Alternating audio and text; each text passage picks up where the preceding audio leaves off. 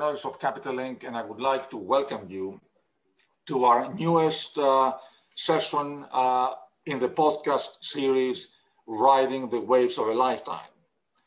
This podcast series gives us the opportunity to interact with maritime industry leaders who share with us career and life experiences, as well as their insight on the industry's opportunities, risks, challenges, and direction. Today's webinar, today's podcast, we are privileged to have with us Mr. Marco Fiori, the CEO of Bermuda. Before presenting a few highlights of Marcos's career, I would like to thank Columbia Ship Management for sponsoring today's podcast.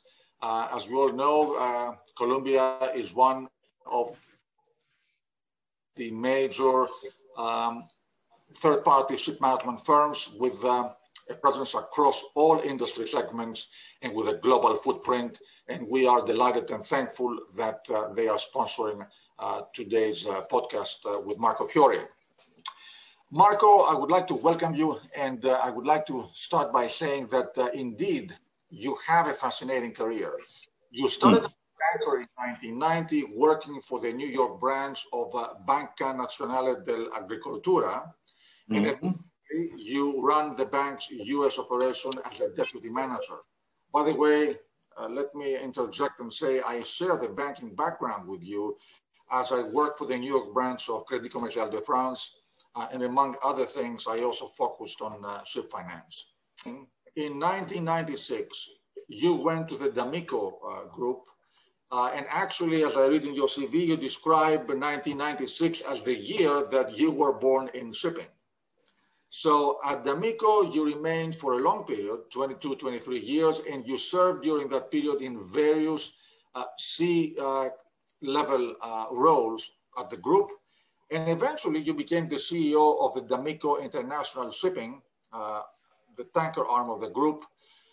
You led the company to a successful stock listing in 2007 at the Milano Stock Exchange, and the company had 45 modern product tankers. I mean, D'Amico International Shipping is a major presence in the international, the global product tanker market. Then in 2019, you started as CEO of the Italian shipping company Bermuda. Now, Bermuda was bought by Pillarstone, the KKR-controlled fund, I think in 2017. When you started at Bermuda, the company had 13 vessels, 10 dry bulk and 3 tankers. Today, the company manages and owns a larger fleet of about 32 vessels, I think 12 dry bulk and 20 tankers, mainly product tankers. So I have had the privilege over the years to work with you, cooperate and interact with you. And I have always appreciated, and I'm not trying to flatter you, I've always appreciated your action-oriented ideas, the clarity of your thoughts, and also the strong opinions that you voice over time. And as a CEO, I think it's wonderful to have somebody who has strong and guiding opinions. And also, I have to say, I have loved to appreciate your sense of humor. So, so let me formally welcome you. And thank you. Thank you, Nicola.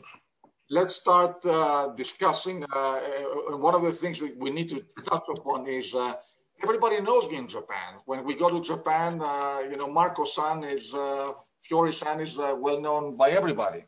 So let's start our discussion, Marco. 1996, we describe it as the year you were born in shipping. So how did that happen? Well, you know, I think, you know, life is always, I had these two great friends, Paolo and Cesare, that I knew growing up, D'Amico. And, you know, you turn 40, you wonder what's going to be the next chapter of your life, you know.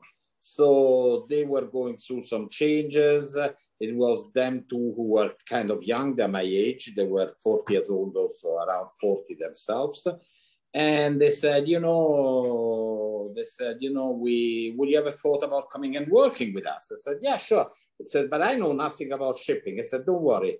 You know, you have to know about finance. We know about shipping. And that's how the whole thing started. So, you know, they were very inclusive in this. So it started like that. And we were very lucky because we started from that moment doing a lot of transactions, which were very accretive for the company. You know, when I joined, there was a small fleet, an older fleet, and from there on, we started doing a lot of good things, and also the times were right for doing the good things. So you know, everything worked well. But Marco, it is really very interesting and exciting. You start on the finance end, which is obviously very important, and then becoming eventually the CEO of the group, you're dealing with everything. You're dealing with technical management, you're dealing with new building contracts, insurance, a lot of technical things. So it's quite a transition. Well, you know, if you have a good team of people with you, at the end of the day, you know, what I always believed, two things I would like to tell you. 1996, I joined. 1997, we did our first transaction on capital markets. That was 105 million syndicated loan. That was never done something like that by D'Amico for the building of 3 new ships in Korea. A shipyard called Daedong, who then became part of the STX group. So that was a little bit getting wet at the beginning. Then a couple of years later, we did the acquisition of Italia di Navigazione, which was the government arm for containers and was mainly doing the route from Italy to the west coast of the United States, east coast, and South America. And they had to privatize the company because there was a law in Europe that they could not be anymore sponsored by the government. So we participated in privatization and we won that contract. So then we sold again the company. So there's been a lot of transactions have been going through, and slowly, you know, you have the right team. We grew the team, and I always had great colleagues. I've had people working with me because I always had people working with me, never for me. I think the main thing in building a team is that everybody works together with somebody else. It's not a very hierarchic relationship. I really believe that everybody can chip in wherever I went. My door in my office has always been open. We always go out for dinner, lunch. We have great times. We talk. I think that's the main thing of something. You're in a market, shipping, which is a people's market. How can you be in that market without being a people's person? So, you know, so also with your colleagues, you have to be you really have to like the people who you work next to you. Otherwise it becomes very boring, tedious, and not fun. So to answer to your question, if you have a great team together, they can help in every situation, you know. Absolutely. Marco, I mean, you have done quite a lot of things in your career. So would you like to share with us what you consider as milestones in your career? You've been in my shipping career, I think milestones probably has been the first syndicated loan. That probably was the first thing of putting us on the financial map of some large banks. As I remember, in the first syndicated transaction, there was still Chase Manhattan Bank, you know, a name that doesn't exist anymore, Miss Pearson. So, you know, there was a lot of names that today don't exist more. But the most important thing, these names have gone away, most of them, but they've been acquired. And since the last days I was in D'Amico, I always try to work with these banks. I think this aspect of loyalty to your financiers is very important. It has to be a two-way street. They trust you and you have to trust them. So when you do a new transaction, I think you should always bring them in. I think in my career, probably second milestone, I probably executed well over $1 billion of financing for D'Amico. And I always try to keep the same banks, you know. So some have been added later on, all the major banks of the shipping world, Crédit Agricole, Top Bank, Den Norske. So everybody came in. But I always try to keep the same club of banks, you know, because I think loyalty is a two-way street. You have to send back the elevator once you get where you are. So I think that's very important. So that was for sure one of my big things. Second thing was probably the acquisition of Italia di Navigazione. It was very interesting participating in the privatization of a large government-owned entity. First thing that was also very interesting was the listing of the IPO of d'Amico International Shipping. The amount of work, the teamwork, Paolo D'Amico working with us, Cesare also, we're all very focused on getting the thing done. And we got it done in a very efficient and a very, very satisfactory way, I think. Marco, clearly you have a number of accomplishments to talk about, and you talked about them already. Would you like to share with us any major challenges that you faced and how you overcame them? Well, for sure, starting, I'm 65, at 63 I left D'Amico, and was really like heartbreaking. But, I think I was also ready for a new challenge in my life. You get to certain points where you've seen things all the way done and the same way. So you feel like you need a new challenge in life. Then, there are also some generational changes in companies, especially in privately owned companies. And all the children of Paolo and Cesare, they're all hardworking, they're all present in the company. And I always felt that at the end of the day, they have to choose their own team, their own trainer and their own team. I think at a certain point, when there is these generational changes, there has to be a breakage, because, I work with Paolo and Cesare, but not necessarily times have changed, and, the new generations want to do, rightfully so, things in a different way. And you have to respect that.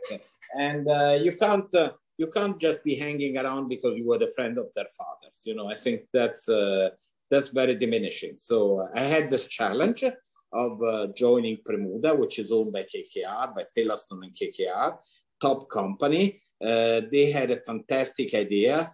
In Italy, shipping after 2008, 2010 was in shambles. And they had this idea of, by buying Premuda and starting other companies and collecting all the fleet that was repossessed by banks, to start a new role in the Italian market and also the international, of a company that's a new player on the Italian market with international ramifications. I have some great colleagues in Premuda, and my challenge has always been from day one has been of making Premuda not an Italian company with some international presence, but making Premuda an international company with some Italian presence.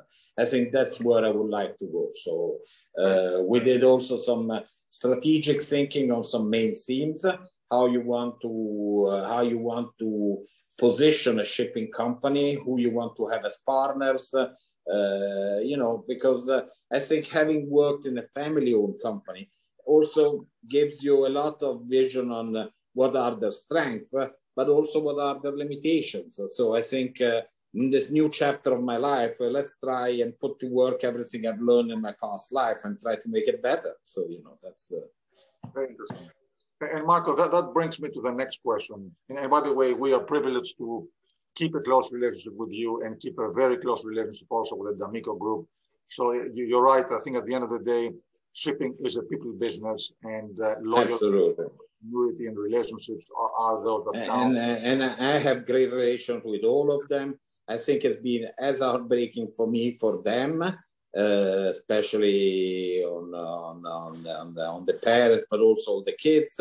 But I think everybody understood a little bit, and still now, 20 minutes before you called, I was talking to one of their children. So we still talk a lot to each other, and we still share a lot of things, and we try and do things together where we can.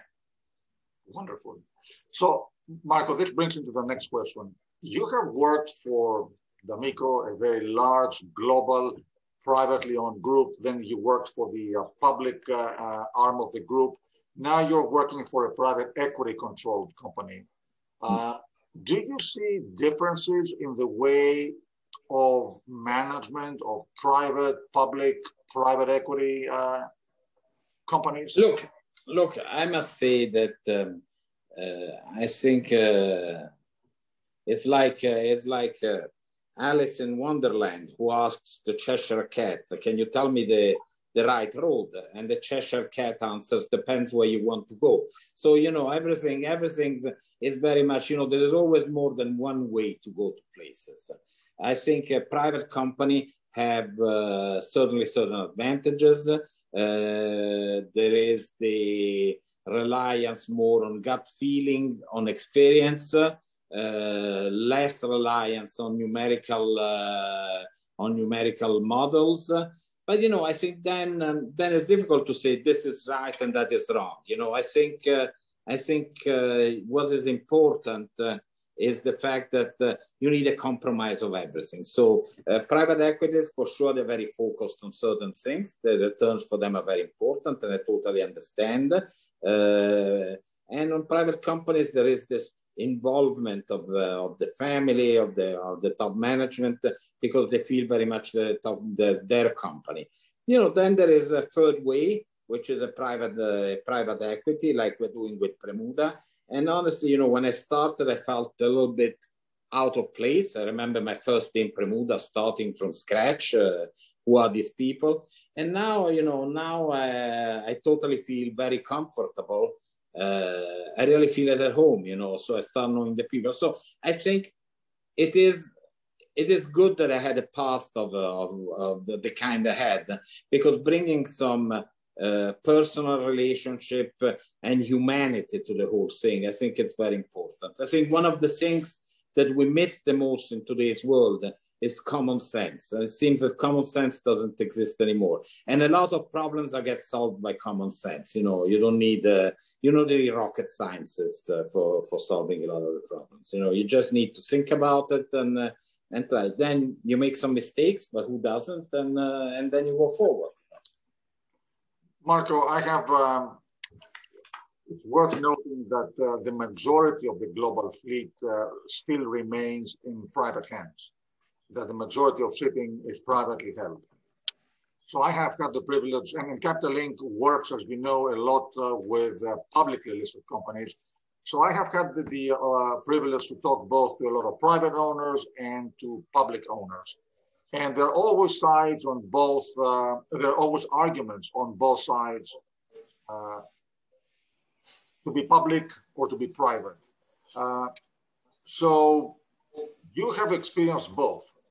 Can you share with us, should we expect or seek a higher public profile of shipping in terms of listing?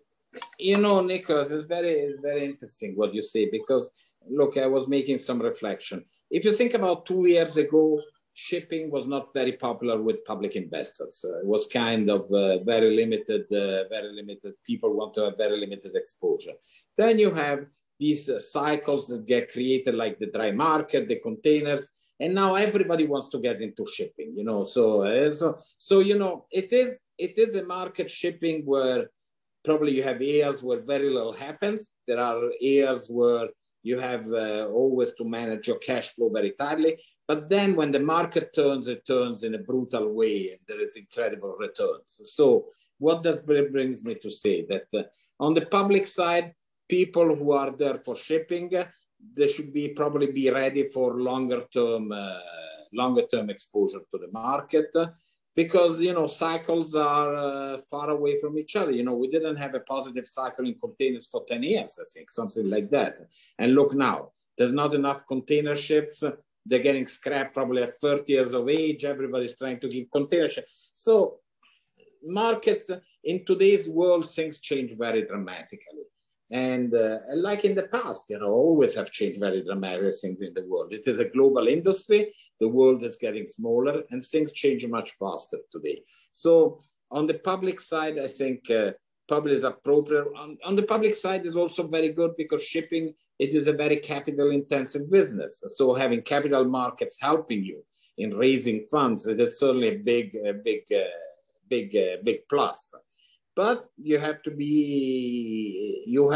deal with people who are willing to look at the long-term picture, or otherwise looking really at global big trends where you see that there is a major change. I don't know, COVID has entailed a big replenishment of inventory, and that should have brought thinking about containers.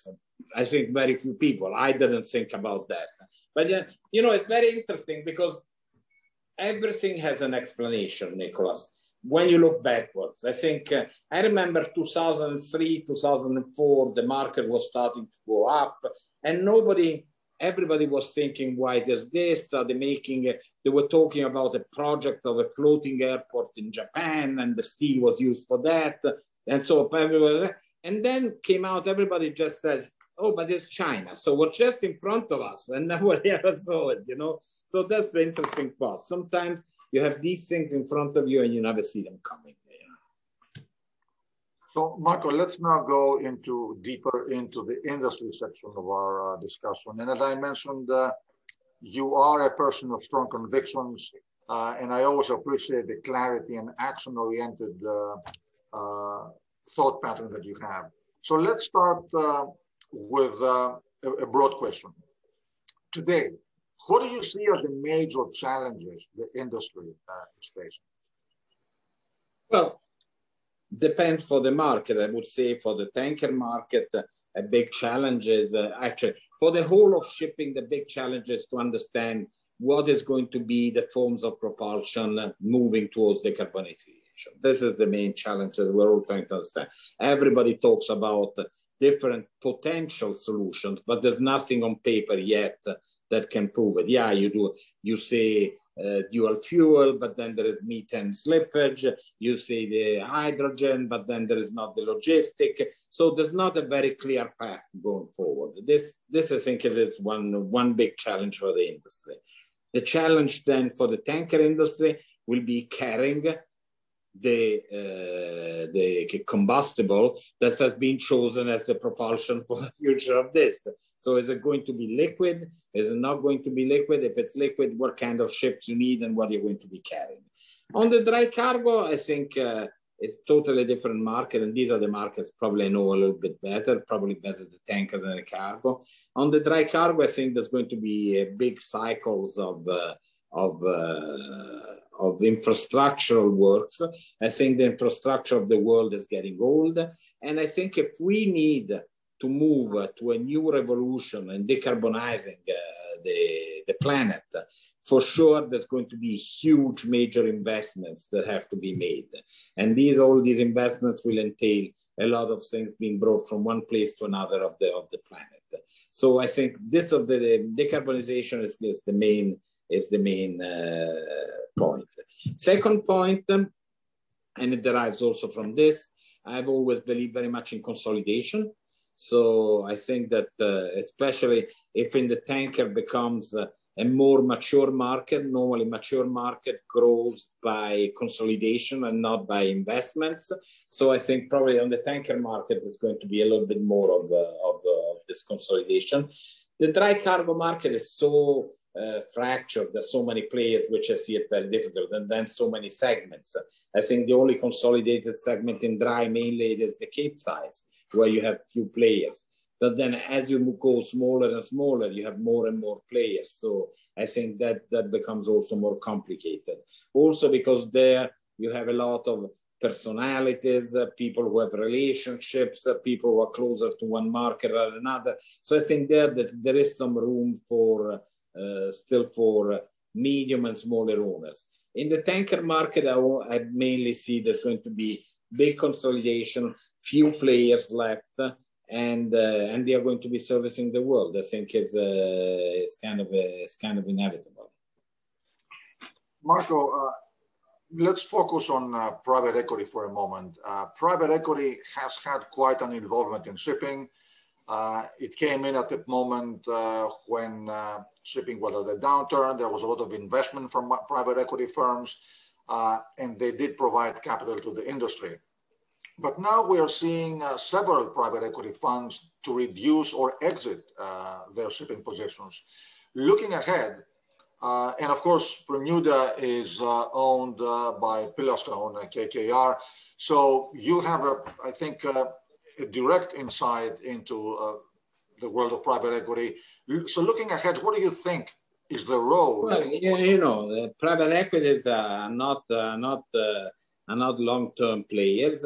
They have a limited horizon where they want to come in and get out. Unfortunately, I think for them, I think they have been involved in the segment, in the sector, much longer than they expected. But now that you have a big recovery in some segments of shipping, I think they're implementing their exit plans. So, from containers, from dry cargo, you see a lot of reduction of their plan. But that was their plan from day one. I think them staying in was tied to the circumstances that markets didn't develop the way they expected. So I think, that is really inherent to the type of investor. Naturally, then you have a problem also on large traded stocks in shipping of liquidity, because it's very difficult to have a company that's liquid. Everybody wants to get it out of the bus at the same time at the same stop. Is always very difficult. So I think there is who gets out first, who gets out second, and who gets out too late. I think for private equities, their presence in the market, they're starting to reduce their investment, but that was their intention from day one. They're not long-term players.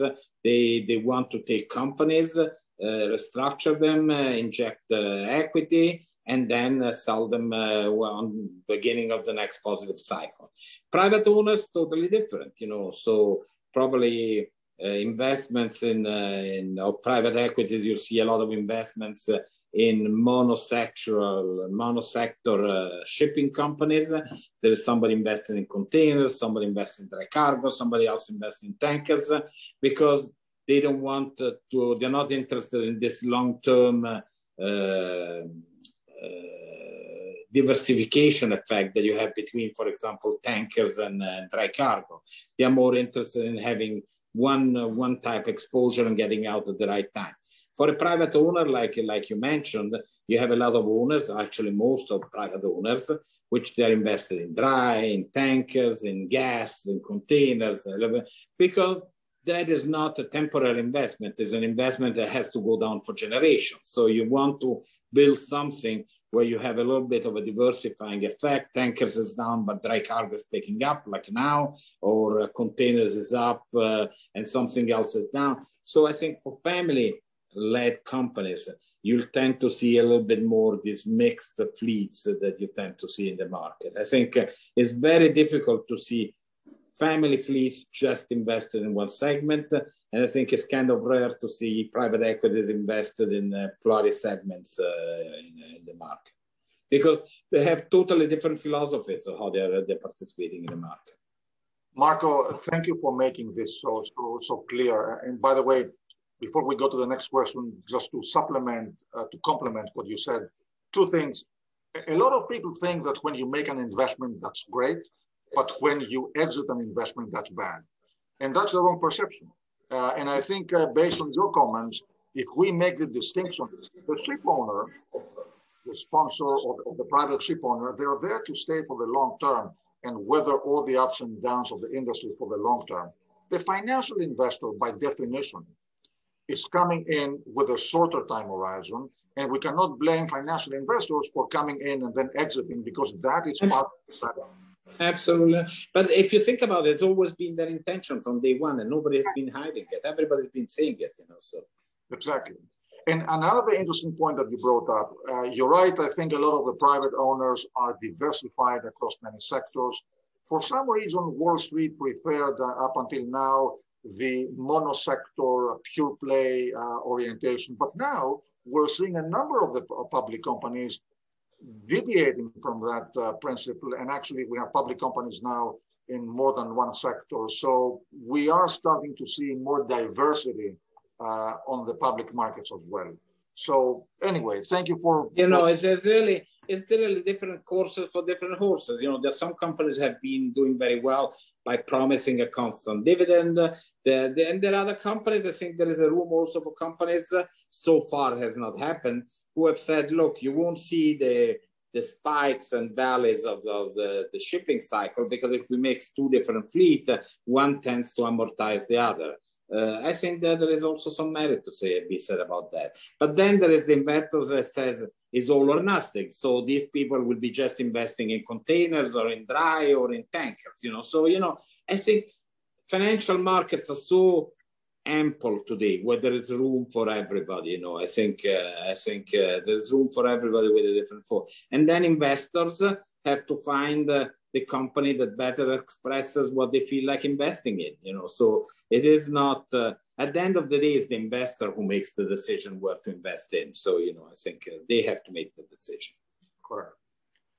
So moving ahead, at Bermuda, you have made the choice to work with several outside partners. For example, you have entered into a joint venture with Columbia Ship Management for the technical management of the entire fleet. Then I understand you also work with CTM, Compagnie de Transport Maritime, for the commercial management of the dry bulk fleet, and you are using also the Scorpio pools for the tankers. So give us your impression in terms of the merits of working with external and third-party partners. Look, the merit is pretty simple, in my opinion, that by working with people who are very professional and as good as you are or better, you have always something to learn. So I think that's number one. Number two, I think working with other people in these joint ventures, there's a different story for each of these joint ventures. We had a very fast growing fleet. So we had a small technical department. Would have been a huge investment to be made and a very difficult investment to be made on the technical. So I think that was very good. And then Columbia, we have a very good relationship. I think we view a lot of things the same way. So I think that was a very good. And then what we did with Columbia was a joint venture at the end of the day. So we both are participating in the revenue stream of this company we started together. So that was one story. So there we were motivated by growing fleet, the difficulties in creating a structure for this very fast growing fleet. For example, you have on the tanker side, you have a big problem that is on the crewing side. You have this matrix, and the matrix, it is made by mainly certain type of officers, which normally are required a certain type of experience on that number of ships, the main things. And the second thing, a certain seniority of working with a company, which normally is 1 year. So how can a company who all of a sudden 1 year is taking 20 ships have crew matrix enabled to satisfy that they've been 1 year with a company? They don't have those ships. They don't exist. So for sure, you have to find somebody who's helping you in that part. So I think that's one point. Second point, the flexibility is enormous. You want to grow a company, you're growing it with somebody who has ample capacity to follow you up in the growth. You want to start selling some assets. You have time, you have also somebody who you can sell assets without thinking, oh my God, but now I have to close my London office. What am I going to do with my technical guys? It's very hurtful always to let people go. Nobody wants to do that. I believe they're not even the most callous managers will have a pleasure in letting people go. Going in an outside technical management, you have this big capacity of growing and shrinking, which gives you enormous flexibility. So this is one. On the CTM, for sure, we tend to be more concentrated on tankers, but dry has shown up today, totally unforeseen by myself, has a certain potential of growth. So we thought that let's use and let's partner up with somebody who has a great experience in the market, and not only for the ships we have, but if one day we want to do another project in dry, So we don't have to completely revolutionize Bermuda, but we can go to our partner saying, look, do you want to do this number of ships together? Do you want to do this transaction together? So at the end of the day, you're also expanding your possibilities. There's never, I think, partnering with people who are bigger than you is always beneficial. And the third one of the Scorpio Pool have had long-term relationship with Scorpio. They are certainly a top-class, first-in-class company. And going back to that, you know, having a fleet on the spot market is very complicated. For having a lot of ships on the spot market, we certainly do not have the staffing for keeping a lot of ships on the spot market. So our spot exposure, we manage it through Scorpio. But then our commercial identity, which is very important for certain players with major oil companies, major traders, we'll do that directly or all the long-term TC business.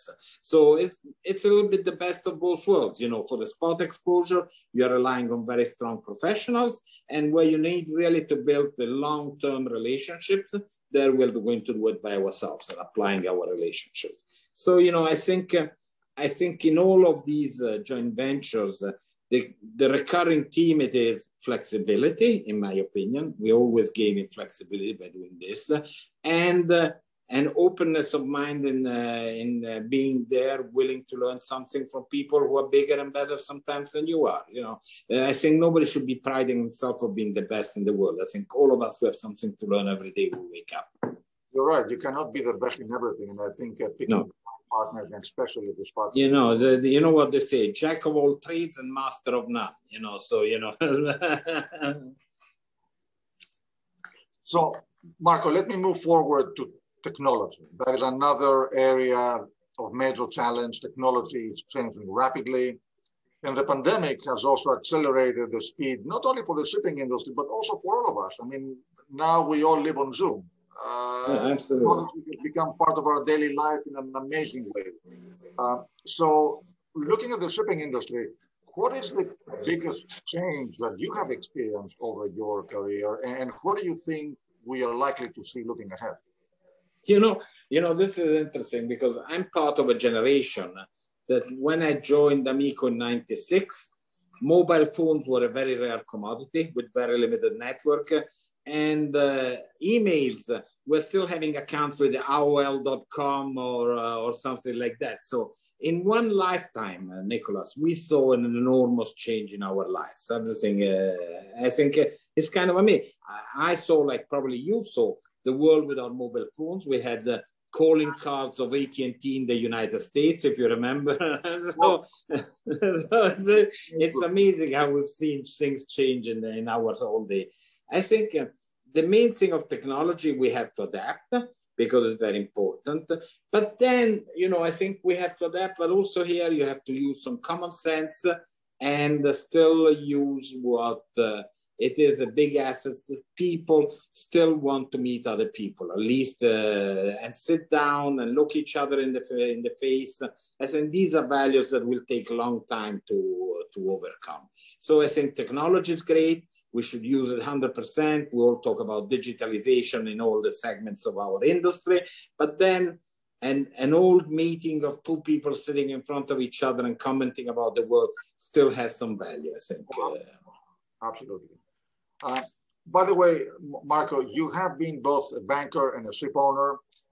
Shipping is a capital-intensive industry. Access to capital is very important. So can you share with us how you have experienced the changing landscape for access to capital and what are we likely to see going ahead for the larger, the medium, or the smaller ship owner, which I think goes back to Look, I think that the main change that was there when I joined, you had still banks in shipping dedicated to smaller and medium ship owners. Also there's been, it's not fault of the banks. I think they've been also submitted to very strong pressure from regulators, returns on their equity investment, bad loans. So I think they had some very strong pressures. And this brought a lot of the larger banks have concentrated, or at least not completely, but focusing a little bit more on more corporate structure owners. You know, I remember when I joined, the typical structure was in shipping was the single purpose company, owned through a Liberian company, no KYC, you know, bearer shares, you know, it looks like another world, you know, there's not even anymore this world. So I think you have to do this transition of auditing, of being transparent. I think these are things that are necessary in our world. I think that going forward, I think there's going to be a little bit also there a different specialization of banks. There's going to be some funds helping some shipping owners, probably a little bit more expensive, but probably more focused on a transaction. Large banks, shipping banks will always be there for the larger transaction and for the larger player and people who's well established, and probably with people who are listed or they have a certain dimension. And then you have some niches in the market like Japan, you know, which is totally different market where you still can do things that normally you can't do. You know, you have China with certain characteristics, you have Japan with others. I think so. Today, the key word for owners, it is also to go out, knock on doors, explore, talk to people, and trying to find what is the best match for them. Because out there is a good match also for them. I have to say, I'm very impressed with the number of credit funds that have sprung up ready to finance shipping. So, absolutely. You know, at the end of the day, the market, you know, the need creates the organ. I think the fish started developing legs because started living outside of the water. And so, you know, at the end of the day, markets adapt and players adapt to markets. So you see, you're totally right on credit funds. You know, there was a niche there to be filled and it's getting filled, you know. So I think that's the history of the world in progress, you know, that there is new needs getting created and there's new industries created to fulfill those needs. Marco, you spoke already about decarbonization in our discussion today. You've also joined a couple of our forums and you joined the panels on decarbonization. So I have two questions for you. What do you see, how do you see owners adapting to decarbonization challenges, both for the immediate short term and also for the longer term? And the second question is, if you were going to go out and order ships today, would you go and order new buildings today, given the uncertainty? Or if you do, how do you go around about it? So, okay. The first question, I think, how they're going to solve it in the short term. I think that here we're a little bit in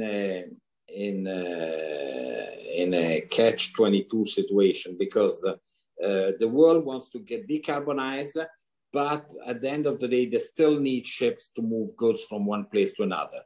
So you can't go to bed one night and wake up the morning after with a perfectly efficient fleet and a decarbonized fleet. So you have to create a transition in this process. The transition in this process will be probably medium term, in which you'll have older ships still participating in the market because they have to be there. They'll obtain better profiles of decarbonification by reducing speed. And by the fact of that, probably they'll benefit the whole market because you'll get a bigger ton-mile demand, but they will make themselves a little bit less efficient because they'll take more time or be less flexible to participate in a market where there's going to be also needed moments where you need full speed. So I think the medium term is going to be achieved like that. The long term is still open. I think it's going to be, for sure, there has to be some changes, but I don't think that still today we know exactly which way we're going. So I think this ties to your second question. New buildings, probably I would be looking at them, but if it's really very convenient price with a short-term horizon. So because here you have a complicated equation to match. You have to order a ship, with a 2 years probably horizon before it gets delivered. And then you have at least for a tanker 15 years to amortize that ship. So you're looking at a 17-year horizon. And believe me, Nicholas, 17 years, I don't know, 17 months from now, how's going to be the world? Imagine 17 years. It is really a very long horizon. So I think second hand will be privileged. There's going to be more interest in second hand. We have some very good second hands. All the ships who are eco, who have been built since 13, 14, 15, 16, 17, 18. All of these ships, I think they fit a very good profile. Probably these will be the ship doing for longer term this transaction. And the older ships probably will be there for the transition, but will be participating for a little bit less in this transition. But I think there's going to be room for everybody. But moving forward, I think the biggest question mark is for the whole world to decide what's going to be the next step. Once we have decided what's the next step, I think everything is made clearer and everybody will start, because it's not a matter of needing ships. Ships will always be needed. It's still the cheapest per ton way of transportation. So you just need to find what's going to be the ship of the future. And at that point, that will be the big turning point in the industry. And I don't think that today we're at that stage so far. Very interesting.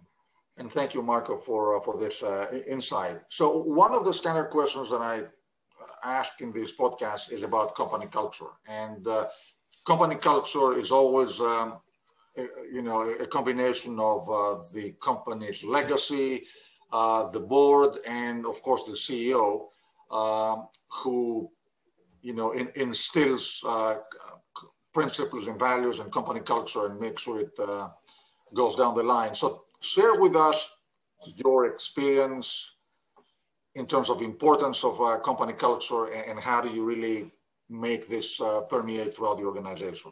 Look, I always said that you can pull on a string, but you can't push on a string. So if you want to be a leader, you have to motivate people and pull them and them wanting to follow you. The best of people, you just find that when people are committed to the organization, they feel you as a leader and they would do anything for the well-being and for the long-term well-being of the company.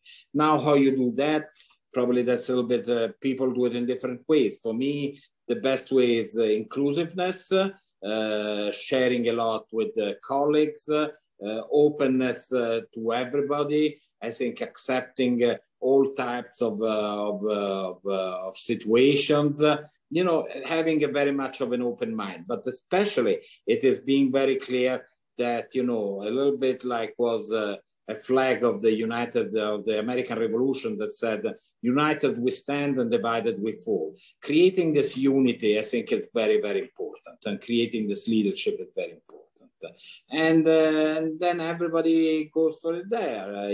I tend to do it by keeping my door always open, talking with everybody, going around the office, talking to everybody in the office, being available 24 hours a day. Then everybody goes their own method. I'm probably more old school in these things, and having a chat and making feel people that they're part of something bigger and that their presence there counts for something.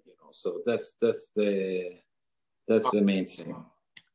So, Marco, now let me ask you. Of course, right now we live in a peculiar time, but hopefully we're coming out of the pandemic and life will go back to a normal or a new normal. But as the CEO of the shipping company, you have been traveling 24/7. I mean, as long as I know you, you are a person who moves, and I guess all the shipping companies move around all the time. But how do you manage to balance personal life, business life, and what is next on your agenda? Well, probably, look, I don't know if it's experience or not. If I hate to give advice because you can never give advice. I think that sometimes it is very difficult to manage personal life and business life.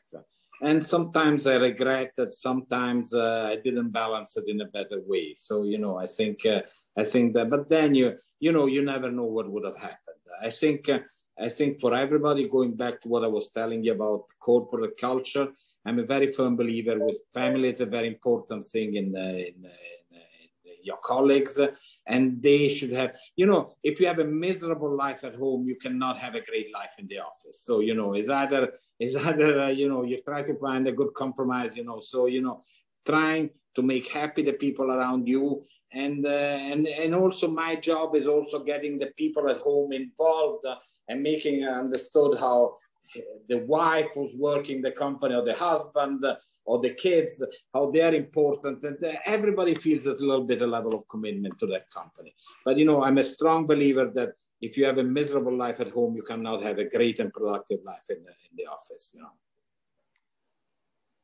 Very wisely said, Marco. So what is next on your agenda? Well, next on my agenda, I think we have this project we've been working for 2.5 years. We started the first year very actively. We did a lot of things, especially in Japan. We did a lot of sale and leasebacks, long-term TCs, and then COVID came. So for 1.5 years, as you said, we're all at home, stuck at home. And I tell you the truth, I'm not ashamed of telling you. I think the first time I'll be traveling, I'll still have a little bit of anxiety. You know, what seemed to be normal, jumping on a plane and then connecting in an airport to a flight, today is going to give me a little bit of anxiety, because in 1.5 years, our lives have changed. I am a believer that human nature then overcomes. Human ingenuity is an incredible thing. So I think that we'll be overcoming all of this. But it has left some traces, has left some marks, has left some uncertainties, has left some anxieties, especially in the young people. I think for them being in total standstill for 1 year, 1.5 years, 2 years, has been playing a certain role. And, you know, we've overcome this with the teams, with the video conferencing. But I told you, it's not the same thing. You know, one day we really have to pack a suitcase, get in the car and go to the airport.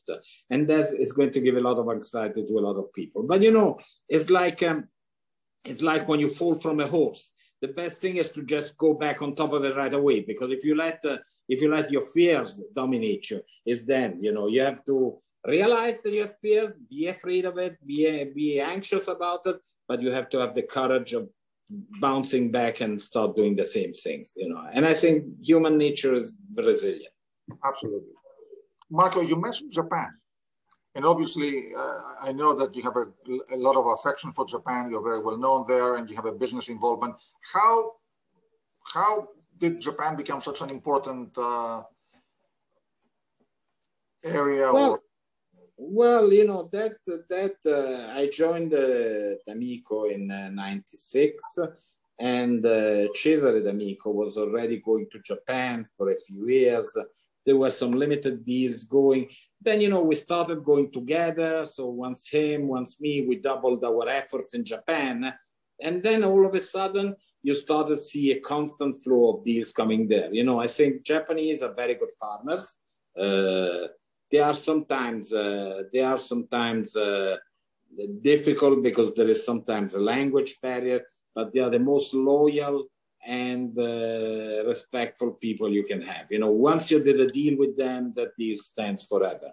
And, you know, what can you ask more from life? Then they are a big market in shipping. They have big shipyards. Also, now they're consolidating, but that's also good. And there is this culture of shipping. You have this, you go and see these small owners, their offices where they own 6 or 7 ships. And there's a small office where he's working, his wife, his son, and 2, 3 people. You know, it's really a nice culture of people who really feel a certain attachment to their business. And they're very willing to invest. That's what they know. That's what they've been doing. Sometimes they got some tough deals, but that's what they know, and that's what they like to continue doing. So, you know, they're very committed in the business, you know, so that's a big thing. So asking you a kind of a lighter question. I mean, you have traveled everywhere in the world. Do you have a favorite place or country you would like to be, not necessarily from a business standpoint? And is there a famous restaurant that once you can go to the airport and go to that place, you can visit? Ah, well, there's zillions of restaurants, you know, we all have. I like to eat, and that you can see it also from my body shape, you know. So, you know, I think so, and I believe that food is something that brings people together. But I think, you know, sometimes it's not a major restaurant. I love sometimes going, we're talking about Japan, at night, walking down the street and going into a total anonymous store, not knowing what to expect. And you have a soba noodles or something like that. No, I think it's the surprise effect that slowly you build it. You know, I think great restaurants. I live in a place in Monaco, in France, where you have some great gastronomical restaurants, which are fantastic. But you know, sometimes the small mom and pop Japanese restaurant where you come out at 10 o'clock from meetings or for having gone for a drink, and you go and eat okonomiyaki, which they call is like a pizza, you know, the Japanese pizza. I think it's very refreshing, and you find this old couple cooking there in this little store that they've been for the last 20 years. I think it's a fantastic thing. I think it goes back to the young people. Keep your mind open. You know, don't focus just one thing or the other. Keep always your spirit open, because at the end of the day, it's the openness of spirit that creates the leaders. You know. Very well said, Marco. And coming now to almost the end of our discussion, I wanted to ask you, looking back,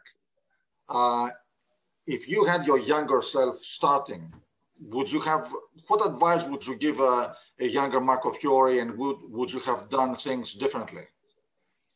Look, it's interesting. Probably my banking, but that was also useful. So, you know, it's very difficult. I have a son who's involved in shipping. He's doing his career in shipping, more on the finance side. Now he's more on the operation and chartering side. And I think he's very interested in what he's doing, and he's working in a great company. So he's and also in the right sector. He joined in January, and he joined the dry cargo operator. So what can be more? And I'm telling him, Max, look, don't expect the rest of your life being like this, you know. So he's been very, very lucky in that. No, I think you know, I think you get to an age and to a position. I think all your experiences play a role in who you are. It's like a recipe, you know. Everything plays probably a small role, and but everything together, I think, plays a role in your life.